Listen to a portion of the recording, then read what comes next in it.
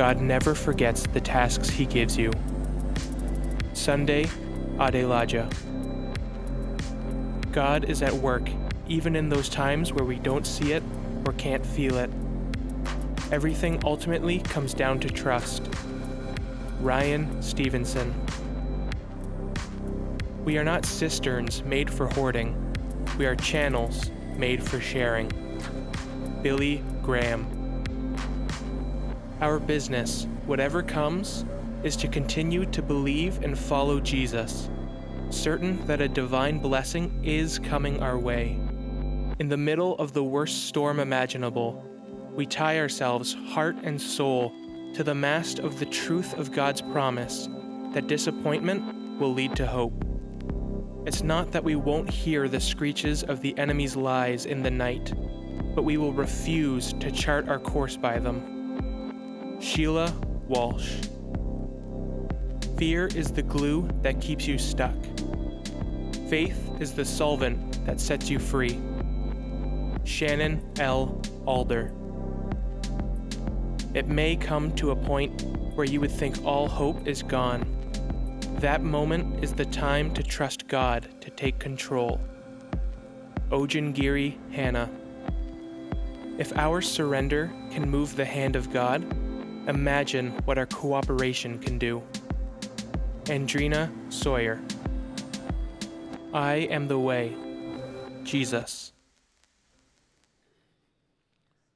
Good morning and welcome to everyone here in Oakville and online watching us.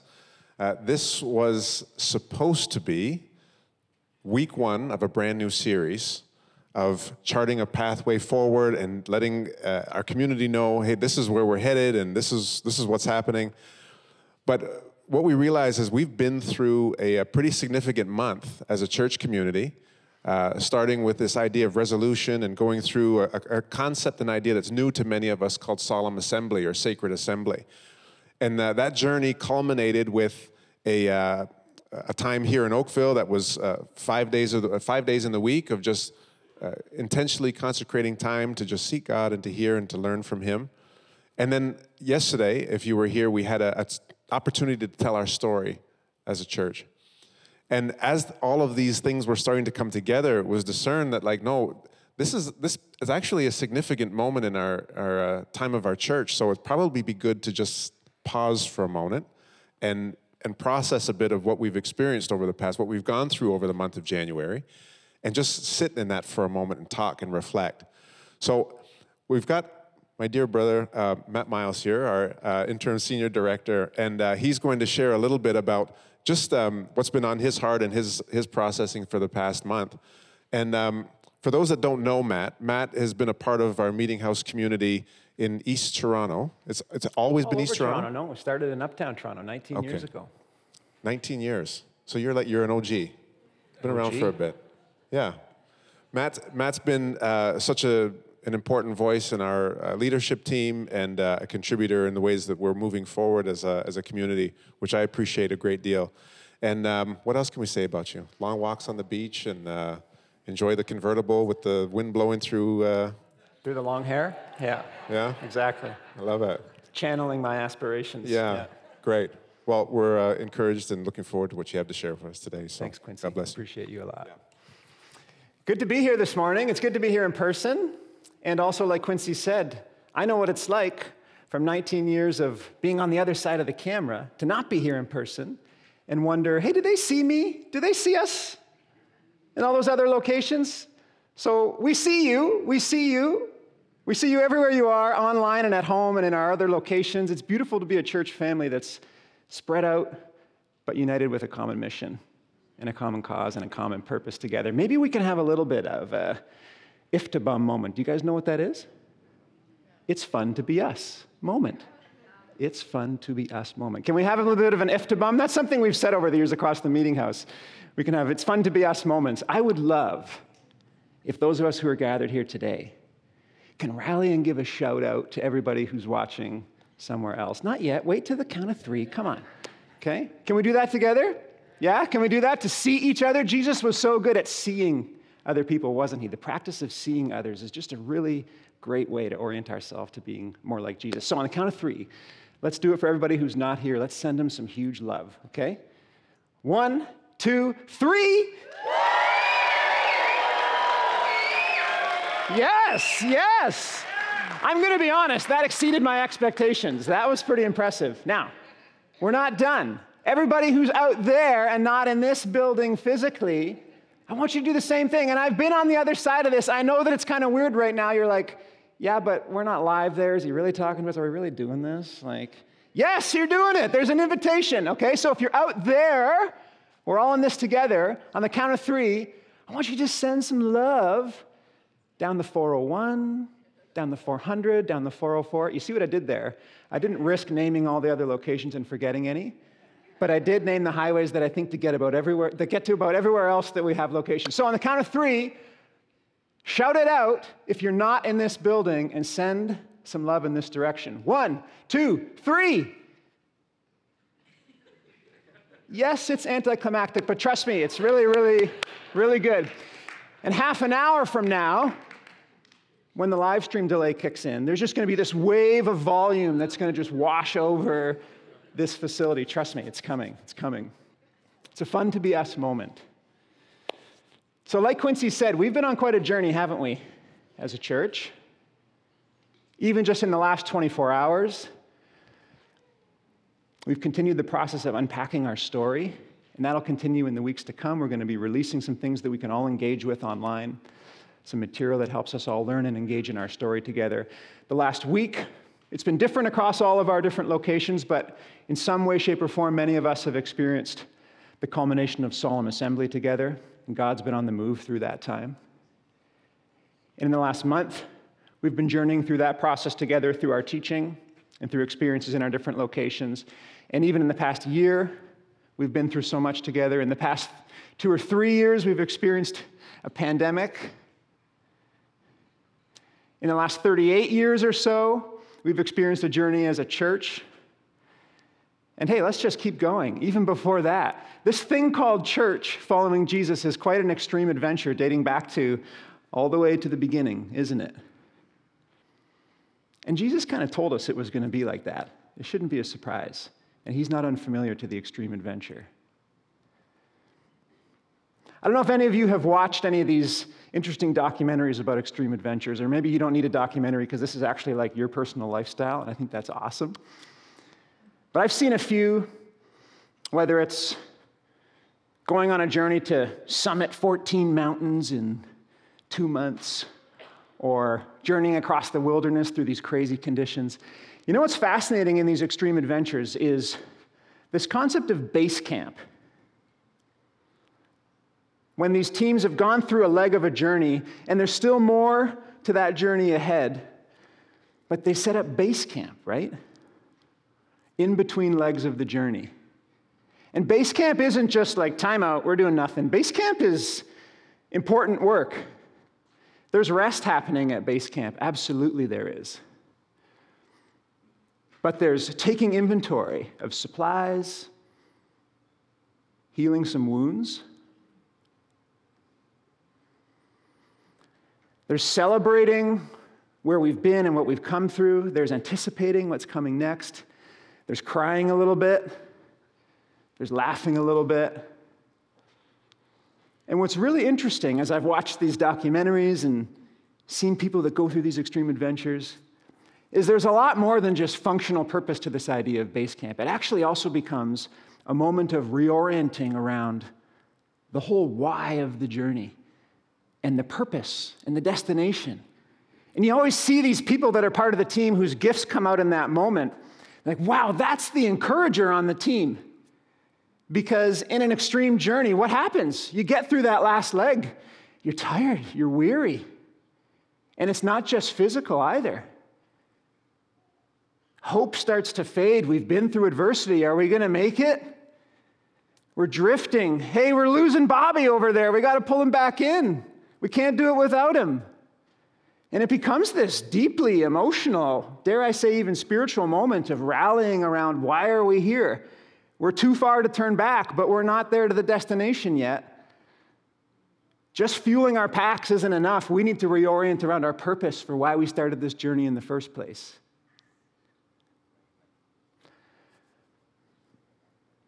And as people on this crazy extreme adventure of following Jesus, it feels really important to me, personally, but for our church, that we don't miss the opportunity, before we set out on whatever the next leg of our journey is, to be really clear on what's our why?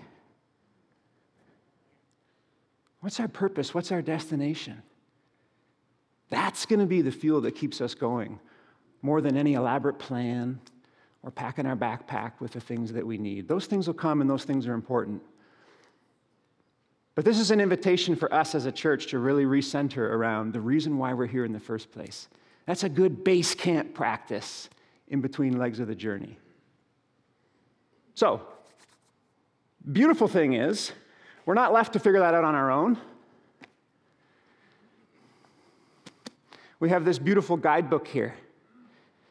It's not about the guidebook, but the guidebook is beautiful, and it points us to the purpose of our journey. Spoiler alert, the purpose for us as a person, and he's Jesus.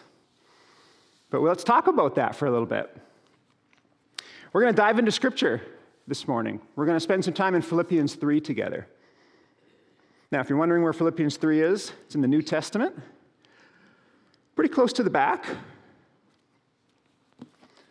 Matthew, Mark, and Luke, and John, Acts and Romans follow on. Corinthians 1, Corinthians 2. Remember these 8, it's easy to do. Fa la la la la la. Galatians, Ephesians, Philippians, Colossians. 1 and 2 Thessalonians. Timothy 1, Timothy 2, Titus, Philemon, and Hebrews. James and Peter 1 and 2, 3 books from John, and 1 from Jude. Then comes Revelation.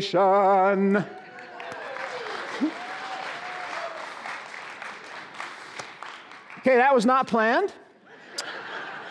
And all I can say is that you know you love your church family when you're willing to be embarrassed on the spot like that. I may regret that, who knows, but it just happened. I can tell you a great story about that song, honestly, if you want to talk to me after. Let's get to Philippians 3. So the context here, Paul is writing this letter to this church at Philippi that he planted 10 years ago or so, before this letter was written, encouraging them, giving them some instruction. Has all the reason in the world to be bitter in this letter for what he's experienced, but he's not. It's a very hopeful, very joyful letter.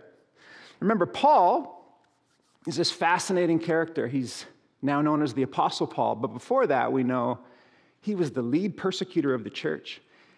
Came from the religious establishment, had all the pedigree, was dead set on tearing down this new movement of Jesus followers. And then, of course, saw Jesus on the road to Damascus after his resurrection and was converted into a passionate, fiery follower and apostle of Jesus. And so we pick up the plot here in Philippians 3. In the middle of verse 3, Paul says, "We rely on what Christ Jesus has done for us. We put no confidence in human effort, though I could have confidence in my own effort if anyone could. Indeed, if others have reason for confidence in their own efforts, I have even more. I was circumcised when I was 8 days old. I'm a pure-blooded citizen of Israel and a member of the tribe of Benjamin, a real Hebrew if there ever was one. I was a member of the Pharisees who demand the strictest obedience to the Jewish law. I was so zealous that I harshly persecuted the church. And as for righteousness, I obeyed the law without fault." So Paul's setting up for us here not a list of bragging points. It might sound like that. Remember, this is someone who's about to go on to tell us that this is all worthless. What he's doing is he's acknowledging that before I aligned myself to the purpose and power of Jesus, this was actually what mattered to me. He's not bragging, he's right. He was the man. Because without Jesus, this is what things are reduced to. If we go through what he's saying there at the beginning of those chapters, he's really recounting what? He's recounting his identity and his status. I was a real Hebrew if there ever was one. He's recounting his knowledge, his study, his grasp, his understanding of the right way. And he's recounting his performance. I obeyed the law without fault. His status and identity, his knowledge, and his performance were the sources of his value up to this point. This can be true for us as individuals, can I propose to us that it can also be true for us as a church? As long as we have the right affiliation,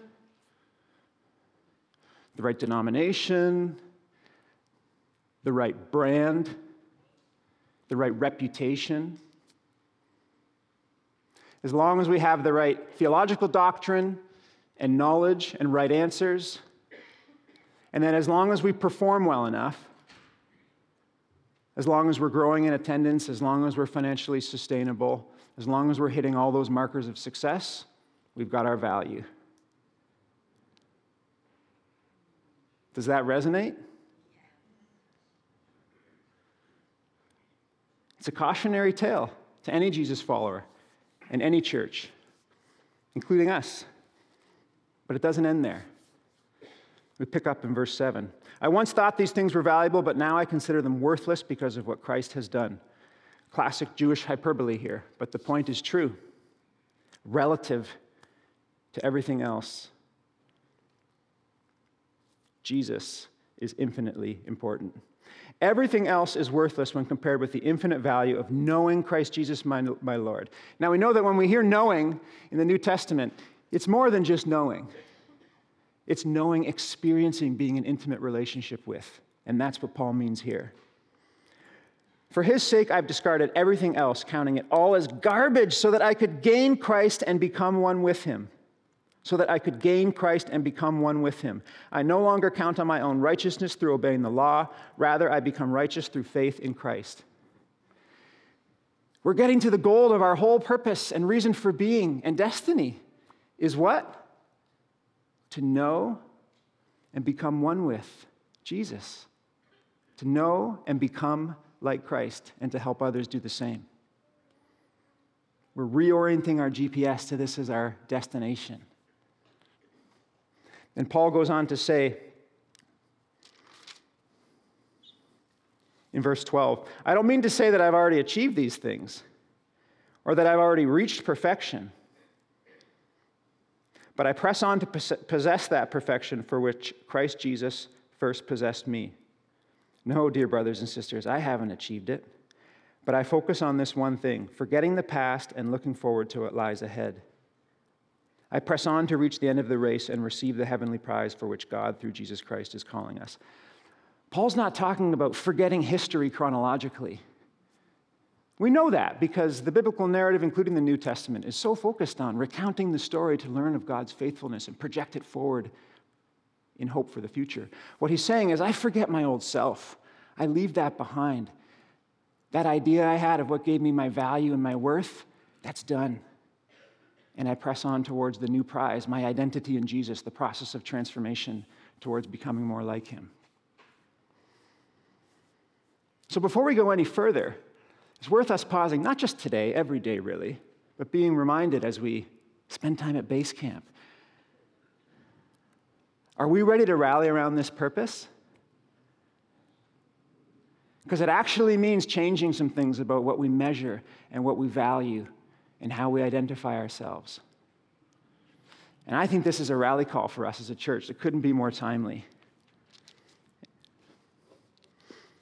You know, in my own personal life, even over the last year, I've been so encouraged that God wastes nothing. James 1 reminds us that through our troubles, through our tribulations, these are actually huge opportunities to do what? To become more like Jesus and know him better.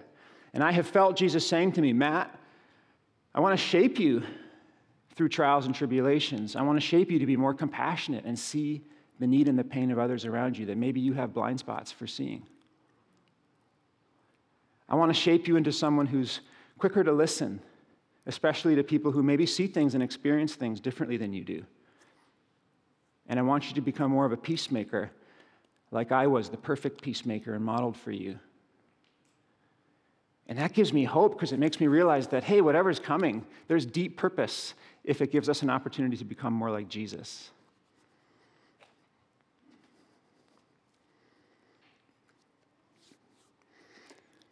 So with that purpose in hand, there's a couple of practices I'd love to just briefly invite us to engage in together, kind of like base camp essentials. Remember, base camp isn't a timeout. There's work to do here. And one of those is celebration. You know, we think of celebration as pom-poms and woo, the things that make us feel good, and that's good, that's fun. There's nothing wrong with that. But can I propose to us that as Jesus followers, the idea of celebration actually takes on a different meaning. If we look throughout Scripture, what we see is we see people celebrating what? Who God is and what his track record of faithfulness is. Celebration for us is like reestablishing our GPS to the destination of Jesus by remembering his faithfulness, his track record of unfailing love and mercy in our lives. And that was part of what we did yesterday. And it wasn't just a one-and-done event. We celebrated how God's been at work in the life of our church. And as we do that, we remember that, hey, we're setting our destination to a God that looks like Jesus. And we're establishing continuity of the ways that he's been part of our journey already and will continue to be if we're faithful. And some of those things we recounted, this isn't an exhaustive list, but it's important to put words to some of these things, that we're celebrating not to center ourselves, but to decenter ourselves and realize this is God's story that we're a part of, and he's active, and he's faithful, and he's good. We celebrate people coming to faith or having their faith restored as part of this church. People finding loving community here. That's been true in my life and in my family's life. And I celebrate who God is in providing that. We celebrate his provision through the generosity of resources and spirit of this community. We celebrate what he's done in the lives of our kids and our youth. We celebrate the impact locally and beyond our borders through our compassion ministries. We celebrate the way we've discipled one another in home churches and in so many other groups and ways. Ministries like healing care, community events, the list goes on. We celebrate who God is and how he's been faithful to us as a community. Another base camp essential is the idea of lamenting and repenting. And it's no surprise that this one's a bit harder, isn't it? But when we remember that our purpose is to know and become like Jesus, that means that change and transformation is part of our life. Our purpose is a process. Our purpose is a process, transforming to become more like Jesus. 2 Corinthians 3:18 says this.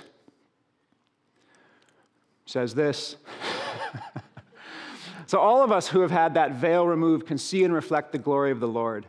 And the Lord, who is the Spirit, makes us more and more like him as we are changed or transformed into his glorious image. So the context here is St. Paul writing a letter to a different group of people, reminding them that, hey, under the old covenant we had a veil. We weren't really able to see God clearly, but Jesus has lifted it and we can see him perfectly now through Jesus.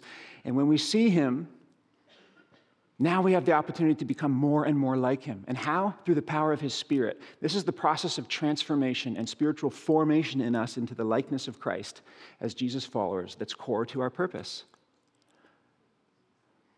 And this isn't just abstract theology. When we lose sight of this, we're at risk of a lot of things. And one of those is misunderstanding and stigmatizing what repentance really means. Because if celebrating is the act of reestablishing our GPS on a God who is faithful, then repenting is simply acknowledging that we drift off track, off the guided path, and we need to reset our GPS to the destination of becoming like Jesus. We all come from different places and are all on a different journey, and we're all missing the mark, but we all can repent and reset our GPS to Jesus. When we look at it that way, it doesn't dilute it or take away the weight or the importance, but it puts it in its proper context. It's an opportunity to reestablish our path towards Jesus, and in doing so, receive what? His forgiveness, his mercy, his unfailing love.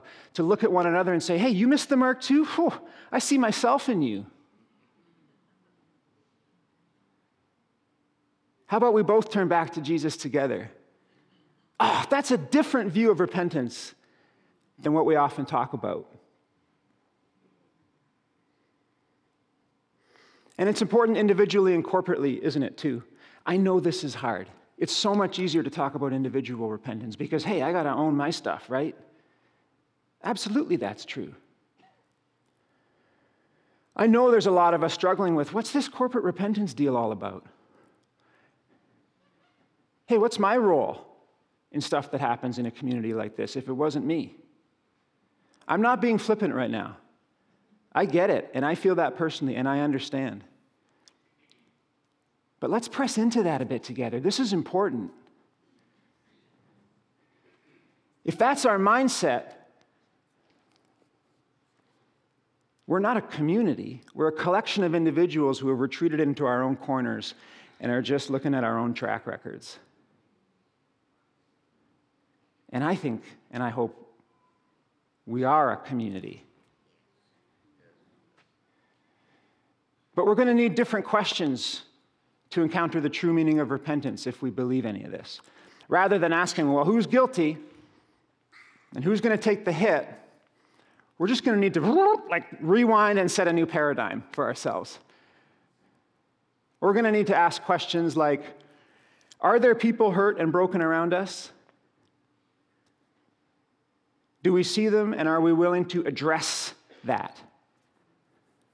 That's a different question, right? It's an honest one, but it's a different one. And are we willing to corporately take ownership for resetting our communal GPS to God as the destination? Those are different questions than who done it? Where do we point the finger? Those are questions that bring me encouragement and hope. And they're important for us. And that's why doing this corporately is just as important as doing it individually. Now, yesterday, we had the opportunity. For those of you who were here, you know. For those of you who weren't, we're hoping to make that recording available for our wider church family. To walk through some prayers of celebration, of lament and repentance, and looking forward. And there's a few reasons why we're not going to do that in full today. One of them is because we're not in the business of spiritual manipulation or coercing people who showed up on a Sunday to engage in a written prayer when you haven't had time to sign up voluntarily to do that or to process that. But there is an invitation to go further. We're going to post those prayers online, and we'd encourage you to read them, to sit with them, together with your community and your home church, with others who you're walking with. This isn't just a one-and-done moment. We did that on Saturday, so we move forward. No, we need to sit in this space together, celebrate God, receive his healing power, learn from where we've been, and carry that forward with us. All I want to do this morning is just recount a few of the themes that we are processing as a church, because it is important that we talk about these things. We're processing and repenting of pride, of carrying on in our own strength at times, of any time that we've considered ourselves superior or better than as individuals and as a church, or where we haven't listened to others outside of our walls or even within. We're processing ways we've measured things that mark success the way the worldly kingdom does, instead of measuring how much we are knowing and becoming more like Christ and helping others to do the same. We're processing and repenting patterns of particular kinds of missing the mark, like sexual sin and misconduct and abuse that are part of our past and the hurt that those things have caused. And we're processing and repenting of unhealthy satisfaction, of healthy desires, of ways we've idolized celebrity and created it, of times we've acted like a corporation and not a church, of ways that we've used people and one another, not cared for people enough to hold them accountable, or ways we've done whatever it takes to keep the production rolling. Ways that we've valued polish and quantitative growth more than authenticity and humility in the character of Jesus. That's not the totality of our story, but it's part of it.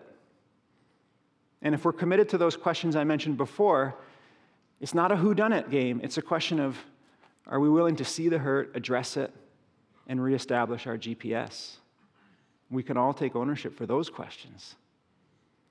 And if you're still struggling with the idea of corporate repentance, don't feel dismissed or judged or like anyone's angry at you, but don't just sit there. Really, talk to someone.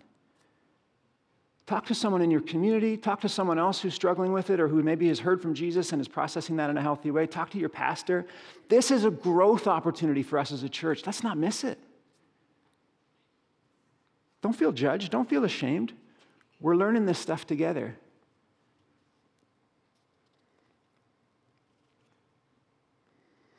The beautiful thing is it doesn't end there. Our God is a God of hope and expectancy. This is an invitation to the next leg of our journey that God is giving us. And there's some things that we think he's been saying to us and drawing our attention to. These aren't the revelation of the elaborate 5-point plan that's going to characterize our next 5 years. These are core principles we think he's been saying to us as we've listened over the last week, months.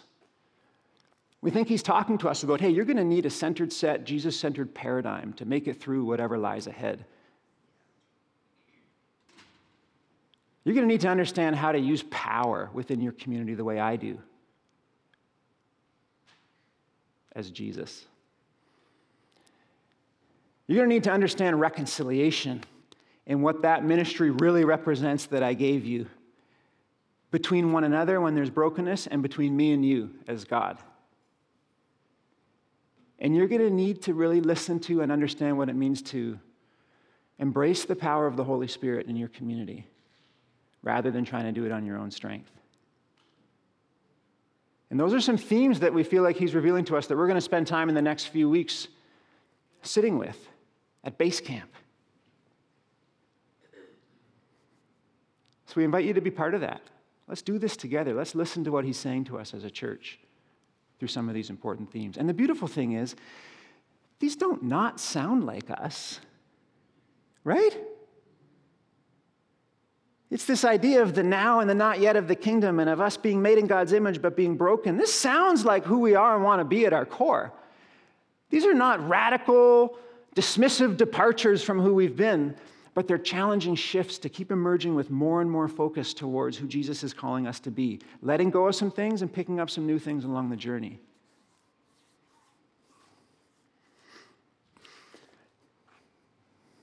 I really got the large water here. Love it.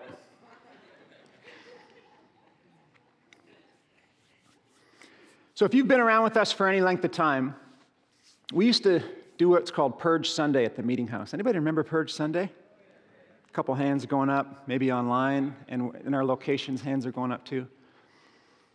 And you know what? Maybe there was some beauty in Purge Sunday. Maybe there was some good motivation. Purge Sunday was when we challenged one another as a community to say, hey, if you're here, we want you to get involved in the work and the mission and the ministry of our church and get involved in discipleship personally.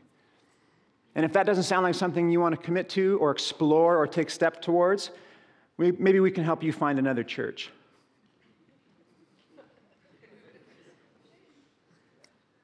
Maybe there was some good in that. But maybe there was also some pride in that. Maybe we can learn from that. What if we reimagined Purge Sunday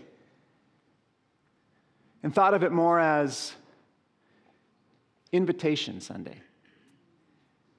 And what if it was every Sunday? Where rather than talking about what we wanted to purge, we issued a radical invitation to one another and to those on the margins that are looking in to be part of this community. And what if this invitation sounded something like this? As you can tell, I don't often read from notes when I talk, for better or worse.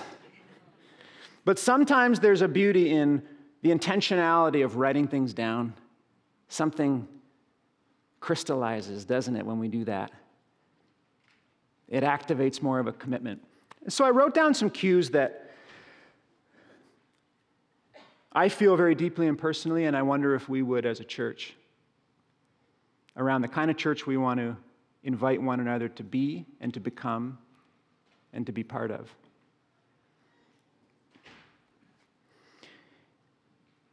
If you want to be part of a church that doesn't have it all together and is messy and is broken, has had the pride kicked out of it, but is desperate to know Jesus like never before, and is humbly putting one foot in front of the other every day on that journey, locking arms with each other, that believes God is in the business of restoring and redeeming broken things, you're invited. If you want to be part of a church where the people are vulnerable and open about our failures and our flaws, not out of despair, but because we know we can put them at the feet of the unfailing love of Jesus, you're invited. If you want to be part of a church that's committed to listening to God through community, even when that takes time, and relying on the Holy Spirit to point us to Jesus, not our own strength, you're invited. If you want to be a part of a church that values good teaching and good shepherding, but that identifies and activates the fullness of the diversity of the gifts of the body of Christ in our midst, where no one person is elevated above anybody else, but we're in this as peers together, you're invited. We see you and you're invited.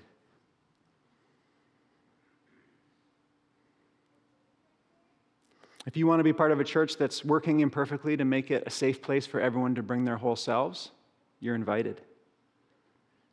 If you want to be part of a church that's first and foremost a network of local churches embedded in our communities and not just a broadcast platform, you're invited.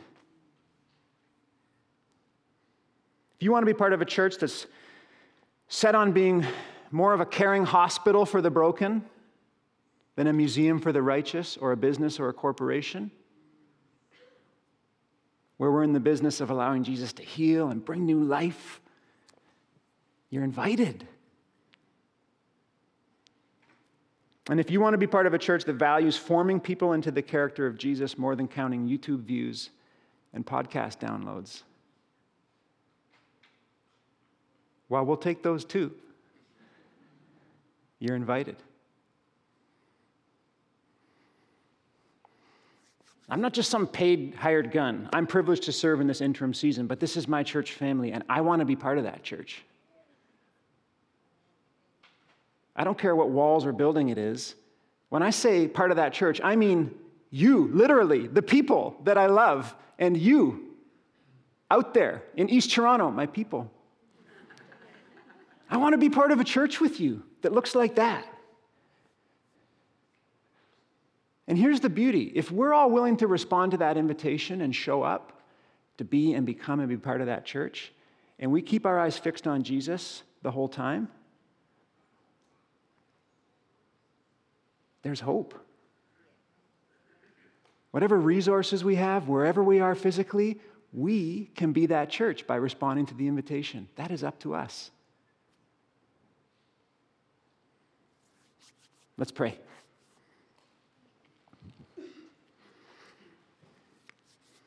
Jesus, we just love you. We thank you for modeling for us what perfect love looks like. We celebrate who you are. We recount your love and your faithfulness, even through our missteps.